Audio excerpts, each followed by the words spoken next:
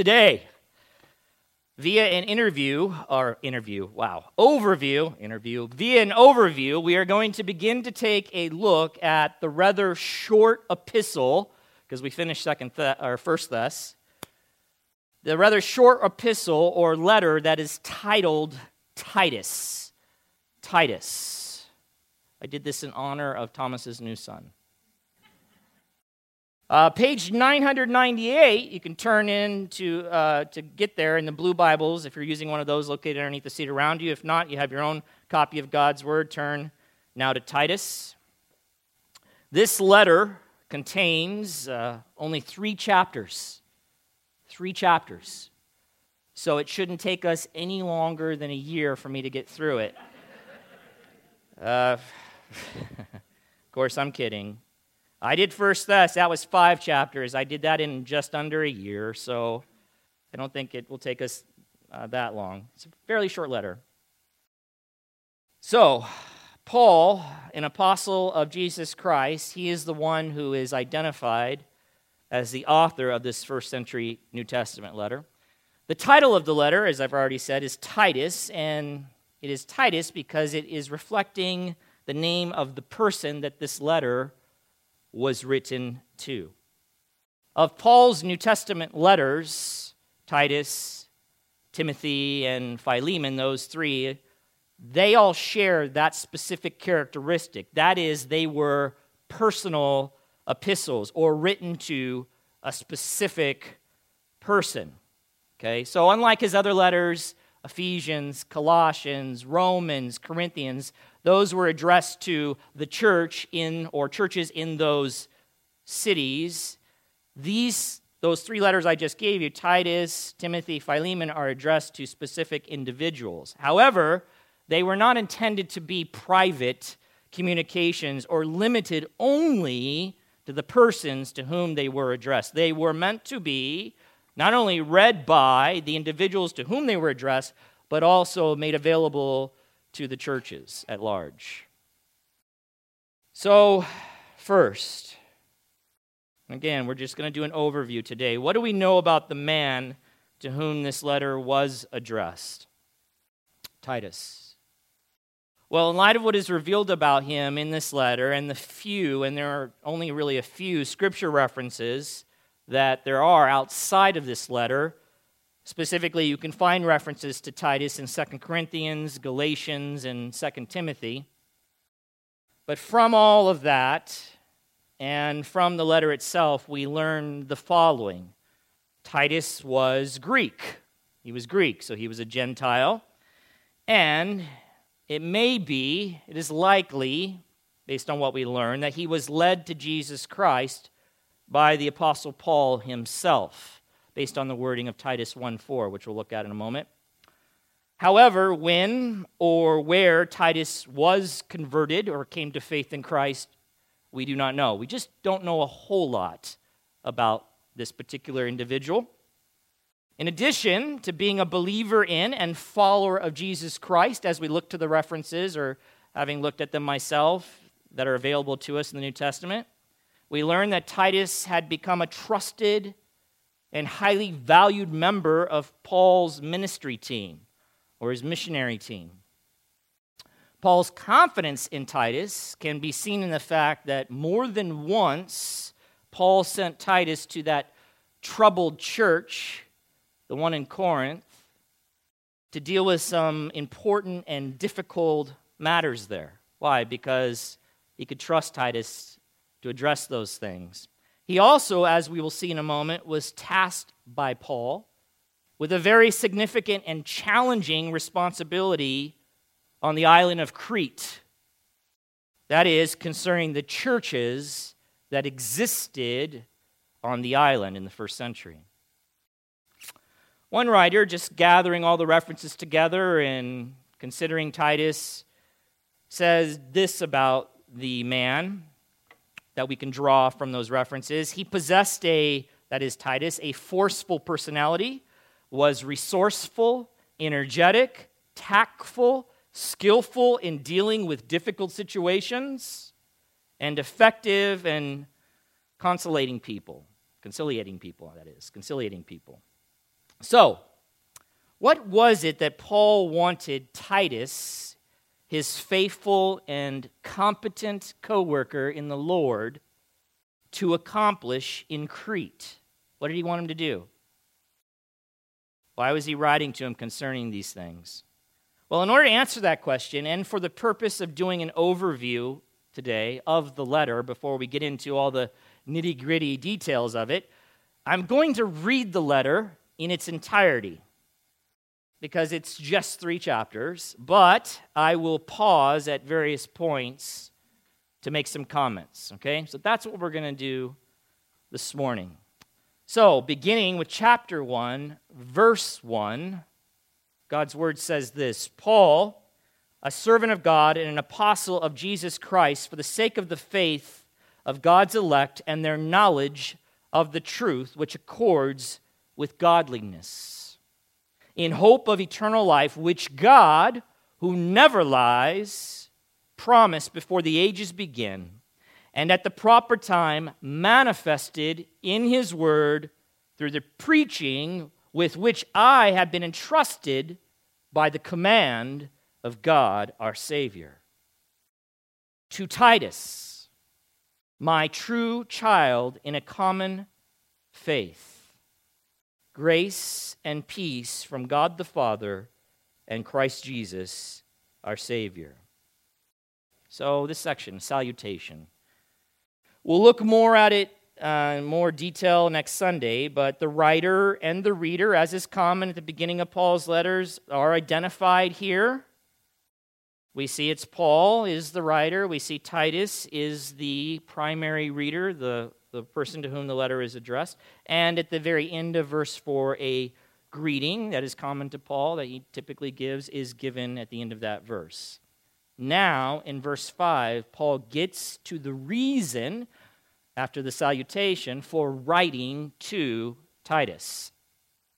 Verse 5, this is why I left you in Crete, so that you might put what remained into order and appoint elders in every town as I directed you. As I directed you. Crete. Okay, Crete is an island in the Mediterranean Sea. It is located off the southern tip of Greece. The island is fairly large. It's 160 miles long, and its width varies from 7 miles wide to as much as 35 miles wide. It is one of the larger islands in the Mediterranean Sea. Anybody been there? Of course you have. Was this recent on your honeymoon? Fantastic. I need to talk to you guys. That would be fun. Okay, you want to come up and talk about the island real quick a little bit? No. Anyway, I don't know now, but at that time, the people living on the island had a bad reputation in the Roman world. They were known for having low moral standards. Low moral standards. Verse 5 says that Paul left Titus in Crete, which means Paul was with Titus in Crete. You with me so far? So for some period of time, he was with him, but now he has left, and he left Titus there. But we really don't know much about that. It is generally assumed, as we try to figure out the chronology of the timing of all of these events and what Paul was doing, it is generally assumed that because there's nothing written in Acts about this visit to Crete as he was on his missionary journeys. We don't read anything specifically about this visit where he is left and Titus is left behind. But if you remember at the end of Acts, where is Paul? Rome, in prison. Okay, so it is generally assumed that after Paul was released from his first imprisonment in Rome, he took Titus, his trusted co-worker, he took Titus with him to Crete to minister there. We do know from the scriptures there is a mention of Crete, but not this one. There's a different one. There's a mention of Paul visiting Crete in Acts 27. That was when Paul was being transferred by ship to Rome as a prisoner. and the weather got a little bad, so they had a short stop at a couple of locations on the island of Crete. But so we know that Paul came into contact, at least we know that, with the island, made some contact with it. He wasn't there that long, and besides, he was a prisoner at the time. So he probably wasn't doing much ministering or preaching of the gospel, but he did come in contact with the island to some degree. So if our chronology is right, he ends up in prison in Rome, and then some point after he's released from this first imprisonment before being imprisoned again and then finally executed in the second Roman imprisonment. Why did Paul go back to the island of Crete? Why did he choose to go there? Was it for the purpose of vacation? Is it pretty there? Is it? Is it? Okay, so it wasn't for that purpose. He wasn't like, man, I can't wait. As soon as I get out of this prison, and really it wasn't, as my brother said, it's not like we think of prison, but he was confined and he couldn't go anywhere. He was chained to a guard. But as soon as I get this chains off, man, I can't wait to go back and take a long-needed rest on the island of Crete. That wasn't it at all. But I think what it was is he wanted to go back and work with the Christians that were there, or to minister to the fledgling churches on the island, the Cretan churches, as I'll refer to them, the Cretan churches that were there, and help organize them and strengthen them, and of course, as well, proclaim the gospel to the unsaved inhabitants there on the island. That's the way I would understand it. So my guess is when some way or another he knew of these churches that existed, it may have been he came into contact with some folks when they had to stop there during the difficult stormy weather on the way to Rome, where he would be in prison there the first time. And he knew the condition, the situation there. He knew there were people of God there. He knew that there were, quote, churches there of some sort, but they were in a very infant-like state, okay? So how did the Christian churches come to exist on the island? Well, we don't know, okay? We don't know, because we don't have anything from the Scriptures telling us that. One writer says they had evidently been in existence for some time when Paul visited Crete, because as we read through the letter, it's certainly implied that there are already existing fellowships on the island. But as we read through the letter, we'll realize that their condition, or the condition of these churches, was discouraging, and they were inadequately organized. Paul was apparently there for some time with Titus, but obviously the duration that he was there was too short for him to do all that he wanted to see done among these local fellowships on the island. So this is why he gave instructions to Titus and left Titus behind, but he was there long enough to understand the sad condition of the local churches that were there, and therefore gave instructions concerning what needed to be addressed and fixed. Some hypothesize that how did the churches get there? How did Christians actually show up there and form? Well, how did churches form there? Well, some of the Jews, one writer says, in Jerusalem at Pentecost were from Crete. We know that. The Scripture tells us that according to Acts 2:11. They heard the gospel preached in their own tongue. That's recorded for us in Acts 2:11. So it seems safe to assume that at least some of those who heard the gospel preached were converted and carried the gospel that they heard back to Crete, where they lived. Okay, so that's possible. And then churches were formed as the word continued to spread.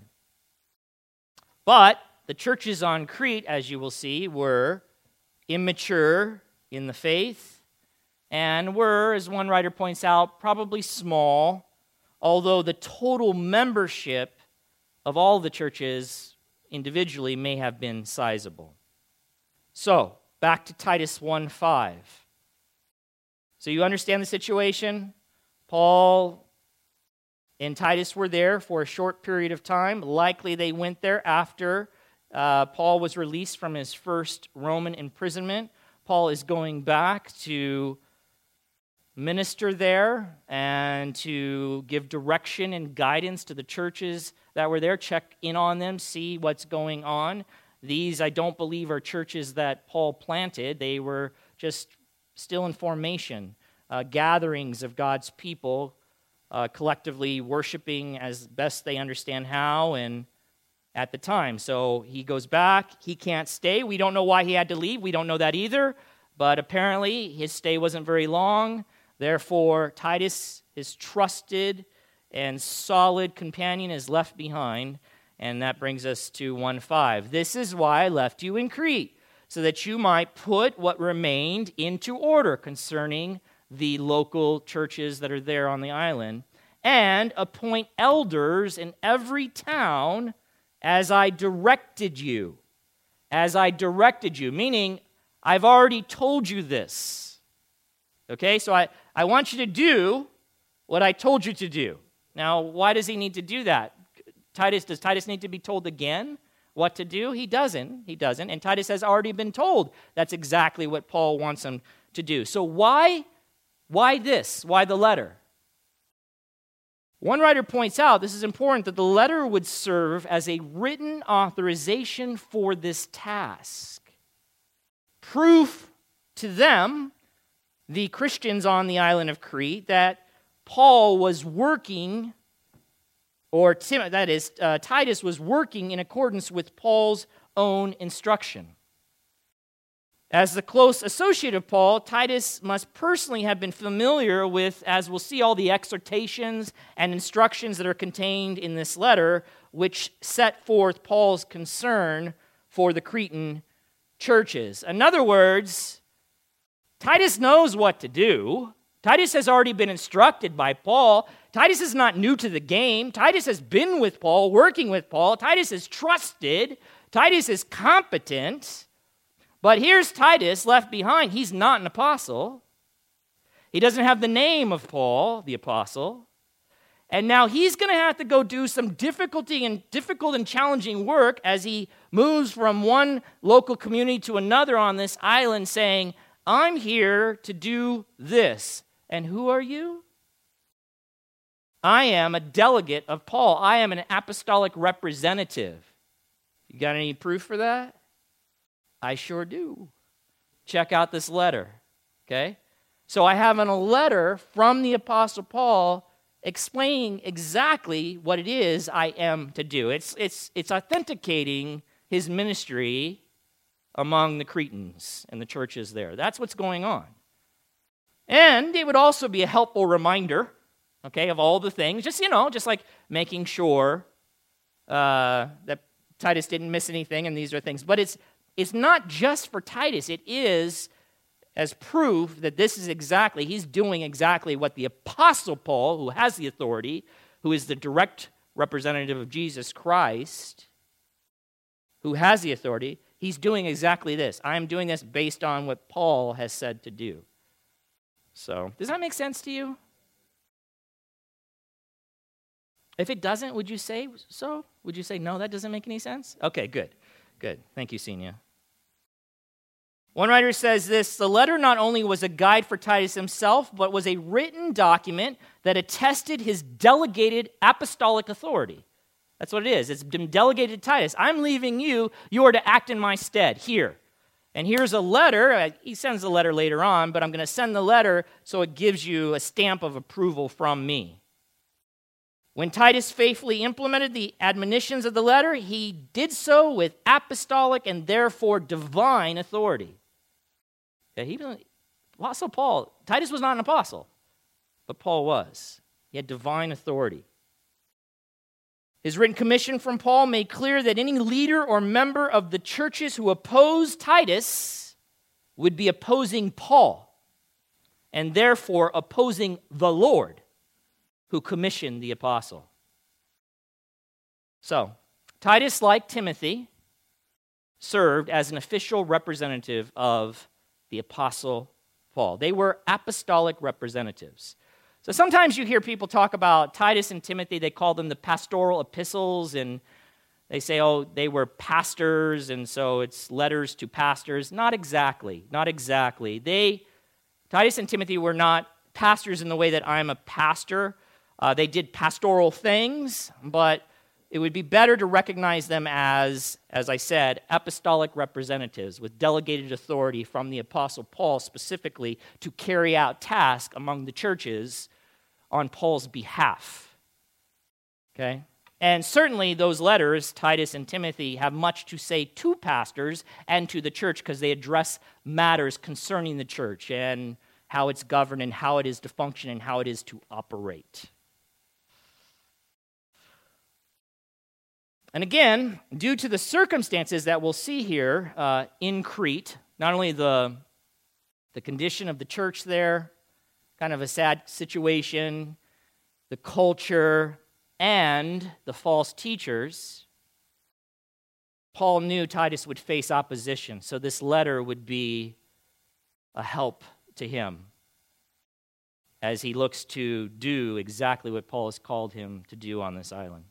Now, concerning the appointing of elders in every town or place where on the island where a community of believers existed, Paul goes on now to provide the requirements for elders, beginning in verse 6. Let's look back. If anyone is above reproach, meaning an elder, a candidate for elder, the husband of one wife, listen, we'll go through this in detail. That's what we will do in the future. If anyone is above reproach, the husband of one wife, and his children are believers, that can also be translated, or are faithful, and not open to the charge of debauchery or insubordination. For an overseer, as God's steward, must be above reproach. So overseer is another word for the elder, another way to explain this position in the church. Overseer, elder, shepherd, pastor. For an overseer as God's steward must be above reproach. He must not be arrogant or quick-tempered or a drunkard or violent or greedy for gain, but hospitable, a lover of good, self-controlled, upright, holy, and disciplined. He must hold firm to the trustworthy word as taught, so that he may be able to give instruction in sound doctrine and also to rebuke those who contradict it. Okay? The other place in the Scriptures where we see specific instructions concerning the qualifications for those who would be elders is found in 1 Timothy chapter 3, verses 1 through 7. Also in 1 Timothy, you'll find the qualifications for another office called deacon, and that's in chapter 3, verses 8 through 13. Now, there's so much I want to say, but we will come back to it and say it. I will just say, because I'll say it again and again, the elder is a man. If you read this and walked away from this thinking the elder could be a woman, then I don't know what you're reading, because you didn't read just what I read. And I only say that because there are a number of churches who have female elders or pastors or shepherds. It's not biblical. It's not biblical. It's a move away from the Scriptures. Now, are these standards here that are laid out, these moral standards, these requirements, these qualifications, are they only for elders? Right? Are they only for elders, guys? No, for sure not. Okay, so, well, I guess I can be violent and greedy, and I could be a drunkard. I don't have to be hospitable or a lover of good, because that's only an elder thing. No, that's not it. This honestly, as we look through these passages, and I'm going to encourage you, read through Titus. You can do it in 10 minutes. I know it's taking me a long time because I'm stopping, but you can do it in 10 minutes. It's 3 chapters. I would encourage you, read through it several times or in between the weeks as we're going through it so you become very familiar. But when you get to this section, don't go, well, that's for elders. That doesn't even apply to me. Certainly it should apply to you. If this is the standard for those who are going to lead and model Christ in the church and care for God's people, wouldn't it be a good standard for you to strive for? It's really just, honestly, it's Christ's likeness that he's laying out here, really. Okay? So, it's not just for elders, but if one is to be an elder or a faithful protector and good shepherd and worthy leader in God's church, then that man must meet these qualifications. Otherwise, he should not be an elder, pastor, shepherd, overseer.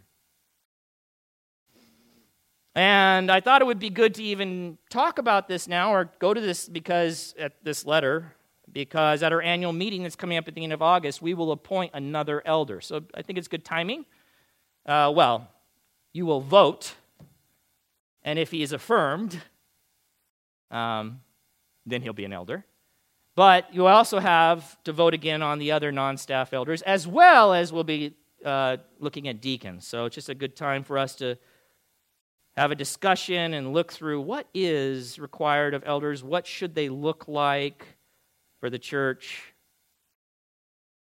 Right now, you know, the minimum is they're male. Okay? And then you can see all the other qualifications here as they're laid out. So, back to Titus 1:9, it says, he must hold firm to the trustworthy word as taught. He must not deviate from the doctrine that he has been given, right? So that he must hold firm to it, he must understand it, he must know it, so that he may be able to give instruction in sound doctrine. This is like the primary task of the elder. He's to instruct, to teach the body of Christ sound doctrine, biblical knowledge, and also to rebuke those who contradict it. So, Titus was directed to appoint morally and doctrinally qualified men, elders, in the various churches, especially in view of what was going on there, which was the operation of false teachers, which was what Paul will talk about next. So it was essential. And listen, first century Crete, false teachers, it's still prevalent today. It's still prevalent. And as I've told you before, it's even worse in some ways, because of access that false teachers have to the people of God. Or I should say the access that they're granted via television, radio, internet, blogs, books, publications, so on and so forth. False teachers, false teaching, or for that matter, secular colleges. False teachers. Then, beginning in verse 10, Paul now refutes the false teachers, right? That the churches needed to be aware of, careful of, and protected from. Listen, the church needs qualified, godly men that are looking out for it, that know the truth, hold to the truth, defend the truth, teach the truth, so the people become indoctrinated with the truth so that they are not led astray by lies. This is what a church is to do. This is what the leadership of the church is to do. There are also to be moral examples of what it looks like to follow Christ. Not perfect, but they are to be examples of what it looks like to pursue God, to live for Him, to honor Him, to love Him. Why? For the body, so they can look and see and emulate. And it's an encouragement to the body, and it's instructive to the body as they live out their Christian life in this way. So, all of these qualifications. But now Paul says you need to establish these men. Here's the qualifications for these men. So again, do you think Titus didn't know the qualifications? He knew. But as he now steps into these local congregations and says, all right, I'm here by the sending of the Apostle Paul, or they probably at that point maybe knew. Some of them may have knew. He may have come in contact with them. But as he makes his way around, because Paul had to take off, he's going to be like, I'm here to appoint elders. You're here to do what?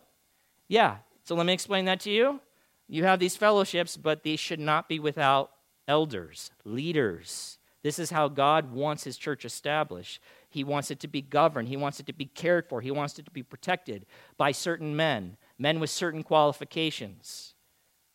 Okay, what are they? Well, here they are. Are you serious? What do you mean all of that? No, this is not, I'm not making this stuff up. I'm not setting some ridiculous standard that I made up in my own head. This is directly from the Apostle Paul, you see? So here it is. And he'd have to work through and vet the men in those congregations and try to figure out who could be qualified and who would desire to fulfill this role in the body. Very important, especially in light of the false teachers that were attacking the church relentlessly, which continues to this day because Satan is at work to undermine God's work, always, constantly. And he does it through false teachers or false teaching.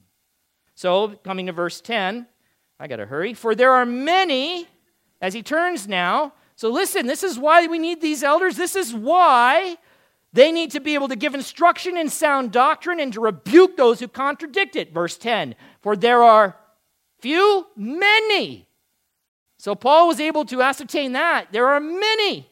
They're on Crete, let alone in the world, but they're on this island who are insubordinate, empty talkers and deceivers, especially those of the circumcision party, Judaizers. We'll get to that later. They must be silenced. Well, that doesn't sound very tolerant, because they shouldn't be tolerated. They shouldn't be tolerated. Not in the church.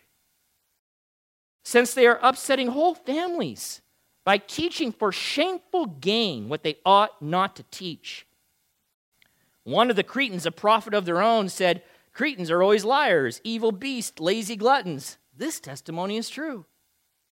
Therefore, rebuke them sharply, that they may be sound in the faith, not devoting themselves to Jewish myths and the commands of people who turn away from the truth. To the pure, all things are pure, but to the defiled and unbelieving, nothing is pure. But both their minds and their consciences are defiled. They profess to know God, but they deny him by their works. They are professors, not possessors. They are detestable, disobedient, unfit for any good work. Could you get any more serious? I mean, Paul just lays it out, you know? He lays it out. He pulls no punches. He lays it out. He speaks the truth because it needs to be said. So why did Paul call Titus to appoint elders in the churches who would be responsible for teaching and defending the truth? Because elders are to be the first line of defense against false teachers in doctrine. This is why I left you in Crete, he says in verse 5, so that you might, he also says, put what remained into order, or set in order the remaining matters, and appoint elders in every town as I directed you. So, what are the other matters that need to be put into order? Well, it's the instruction that the young Christians there, immature Christians there need concerning what it looks like to live a godly life and to follow Christ and to live under the truths of the gospel. So beginning in chapter 2 through chapter 3, verse 11, or all the way to the conclusion of the letter, Paul gave various instructions concerning what Christianity should look like, both in our character, personal character, and in our conduct. Not only within the church, among one group to another, groups within the church, but also what it should look like outside of it.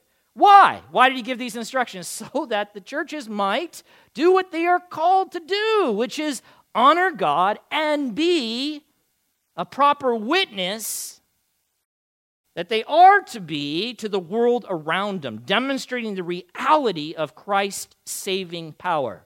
That's what church is not a social club. It's not just a thing you do on Sundays. And if that's how you see it wrongly.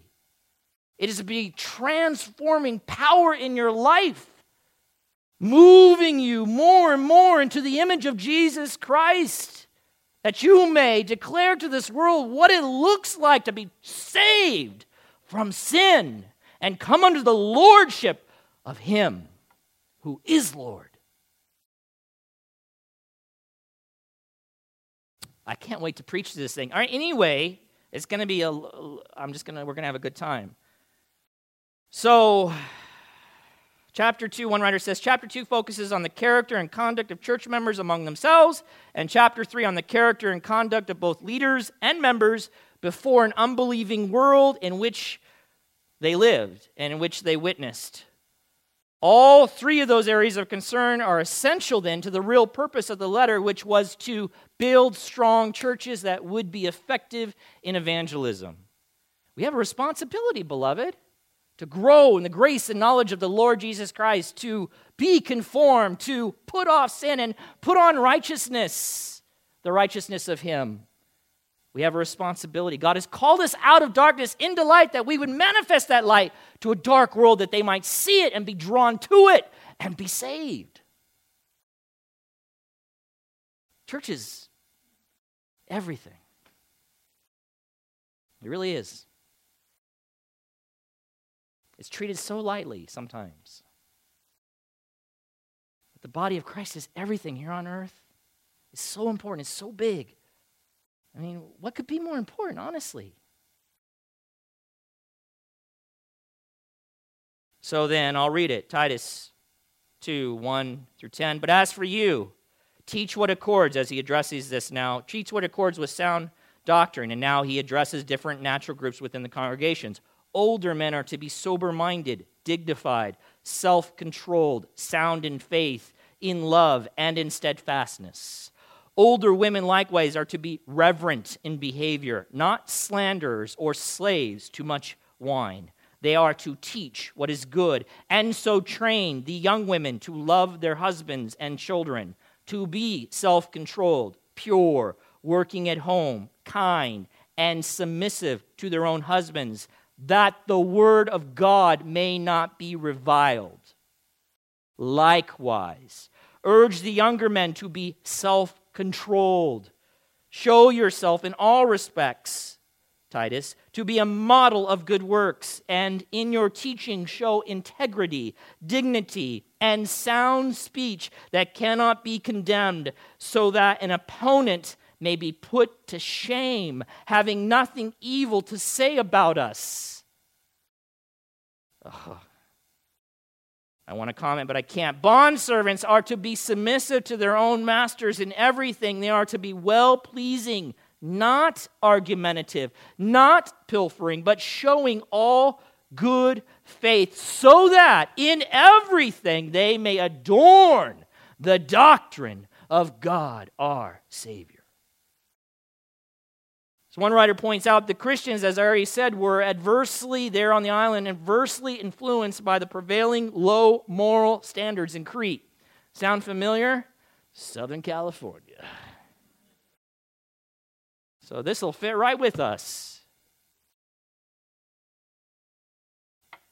He goes on to say, perhaps the gospel of the grace of God had been misinterpreted. This is why Paul's having to, he analyzed, he took a look, he got feedback, he saw the deplorable condition of the, quote, the churches there, the Christians that were there. And so we're trying to figure out what's going on. Why are all these things have to be addressed with them? He says, perhaps the gospel of the grace of God had been misinterpreted to mean that salvation was unrelated to daily conduct. There's folks that think that today. Right? That you just get saved and you do whatever, you live how you want, right? And then when it's all said and done, you get to go be with God. That's salvation. That is not salvation. That is not Christian salvation.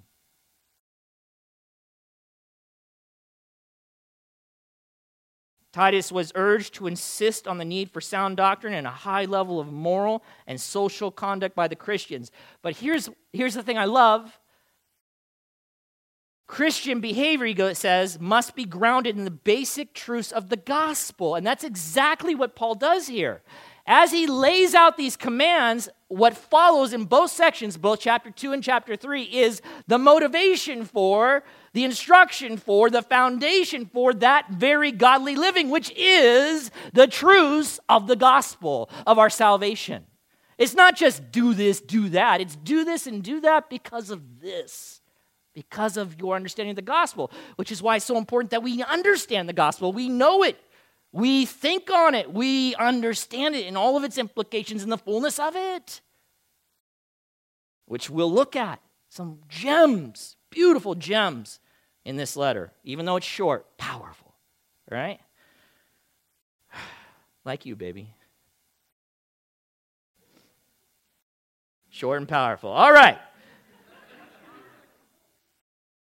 I don't know if I'll pay for that later. I don't know if that was a good thing, a bad thing. I'm not sure, but so here it is. After he lays this out, now he lays on us the basic truths of the gospel. Why are you to live like that? Because of this. Verse 11, for the grace of God has appeared, bringing salvation for all people. And what does it do? Training us, motivating us, instructing us to do what?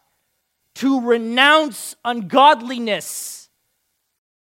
If you aren't renouncing ungodliness, then you don't understand the cross. You don't understand the Savior.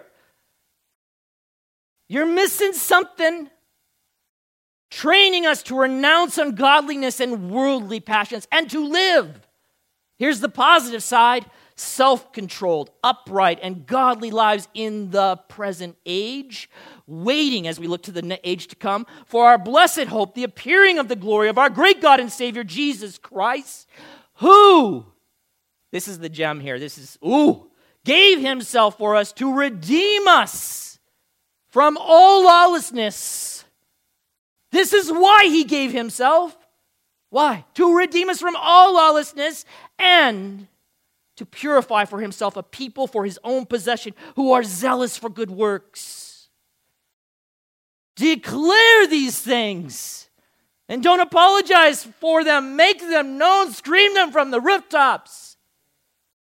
Exhort and rebuke with all authority, Titus. Let no one disregard you.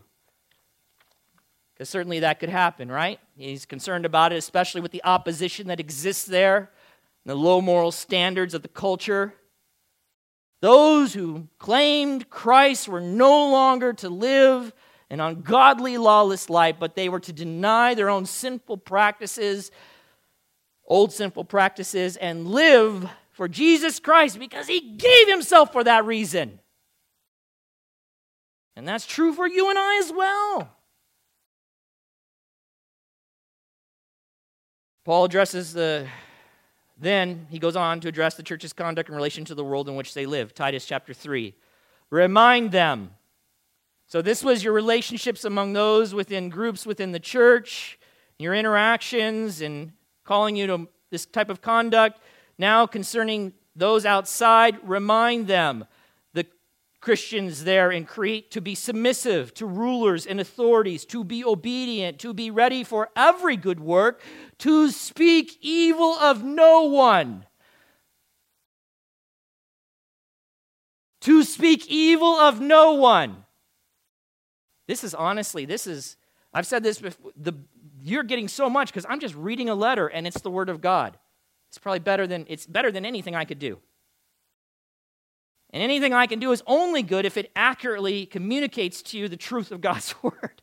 But this, speak evil to no, just take verse 2. Speak evil of no one, to avoid quarreling, to be gentle, and to show perfect courtesy toward all people. That is so anti-culture. But that is what we've been called to. You think we'd stand out if we lived like that? But what ends up happening? We end up living like the world. We speak evil of people.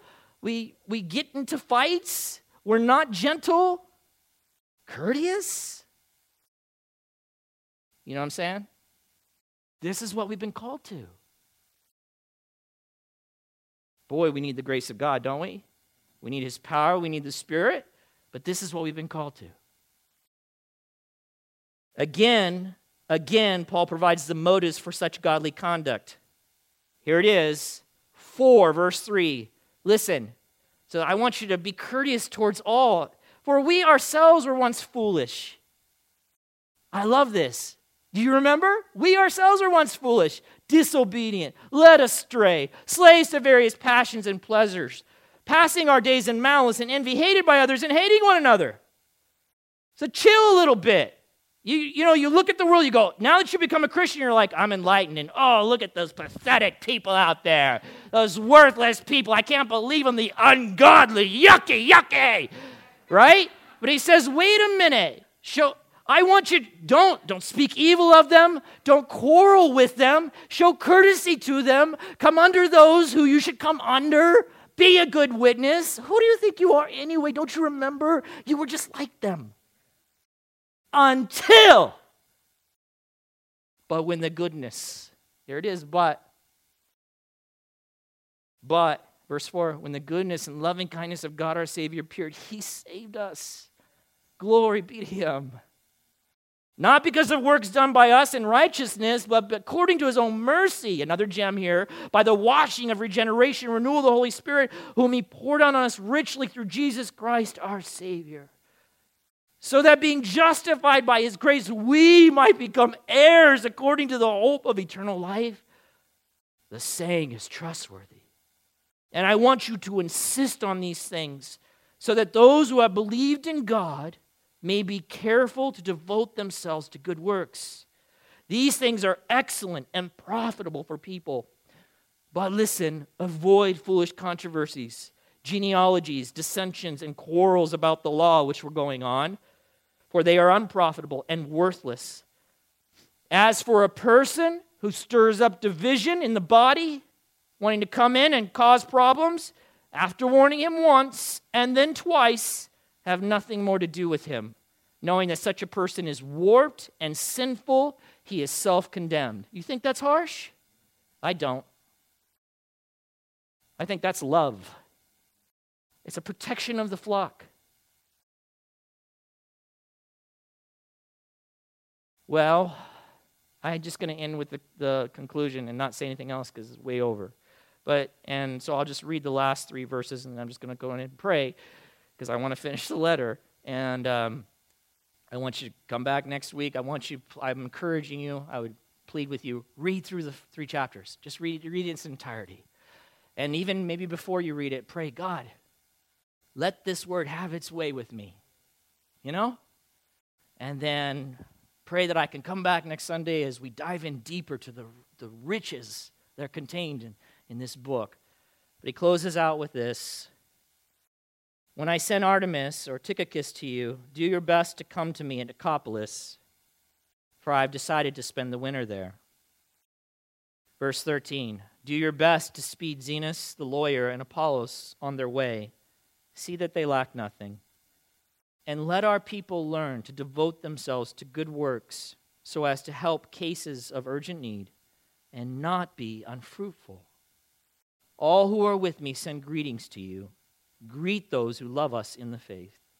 Grace be with you all. Father in heaven, we thank you for your word. It is glorious and beautiful. Such a gift.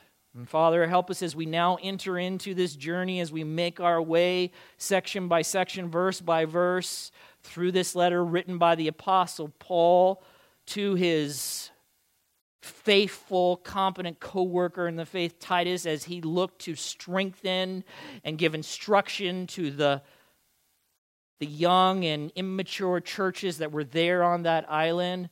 And why, Father? That they might be built up, that they might be strong, that they might live for you, honor you, glorify you, and be the witness that they should be to that messed up culture that was around them, that they might proclaim Christ not only in word, but also in deed. That they might proclaim what salvation is. It saves us from sin. It transforms us. It makes us a new people, a people that are waiting and longing for their King and their Lord to come and take them unto himself. Father, help us.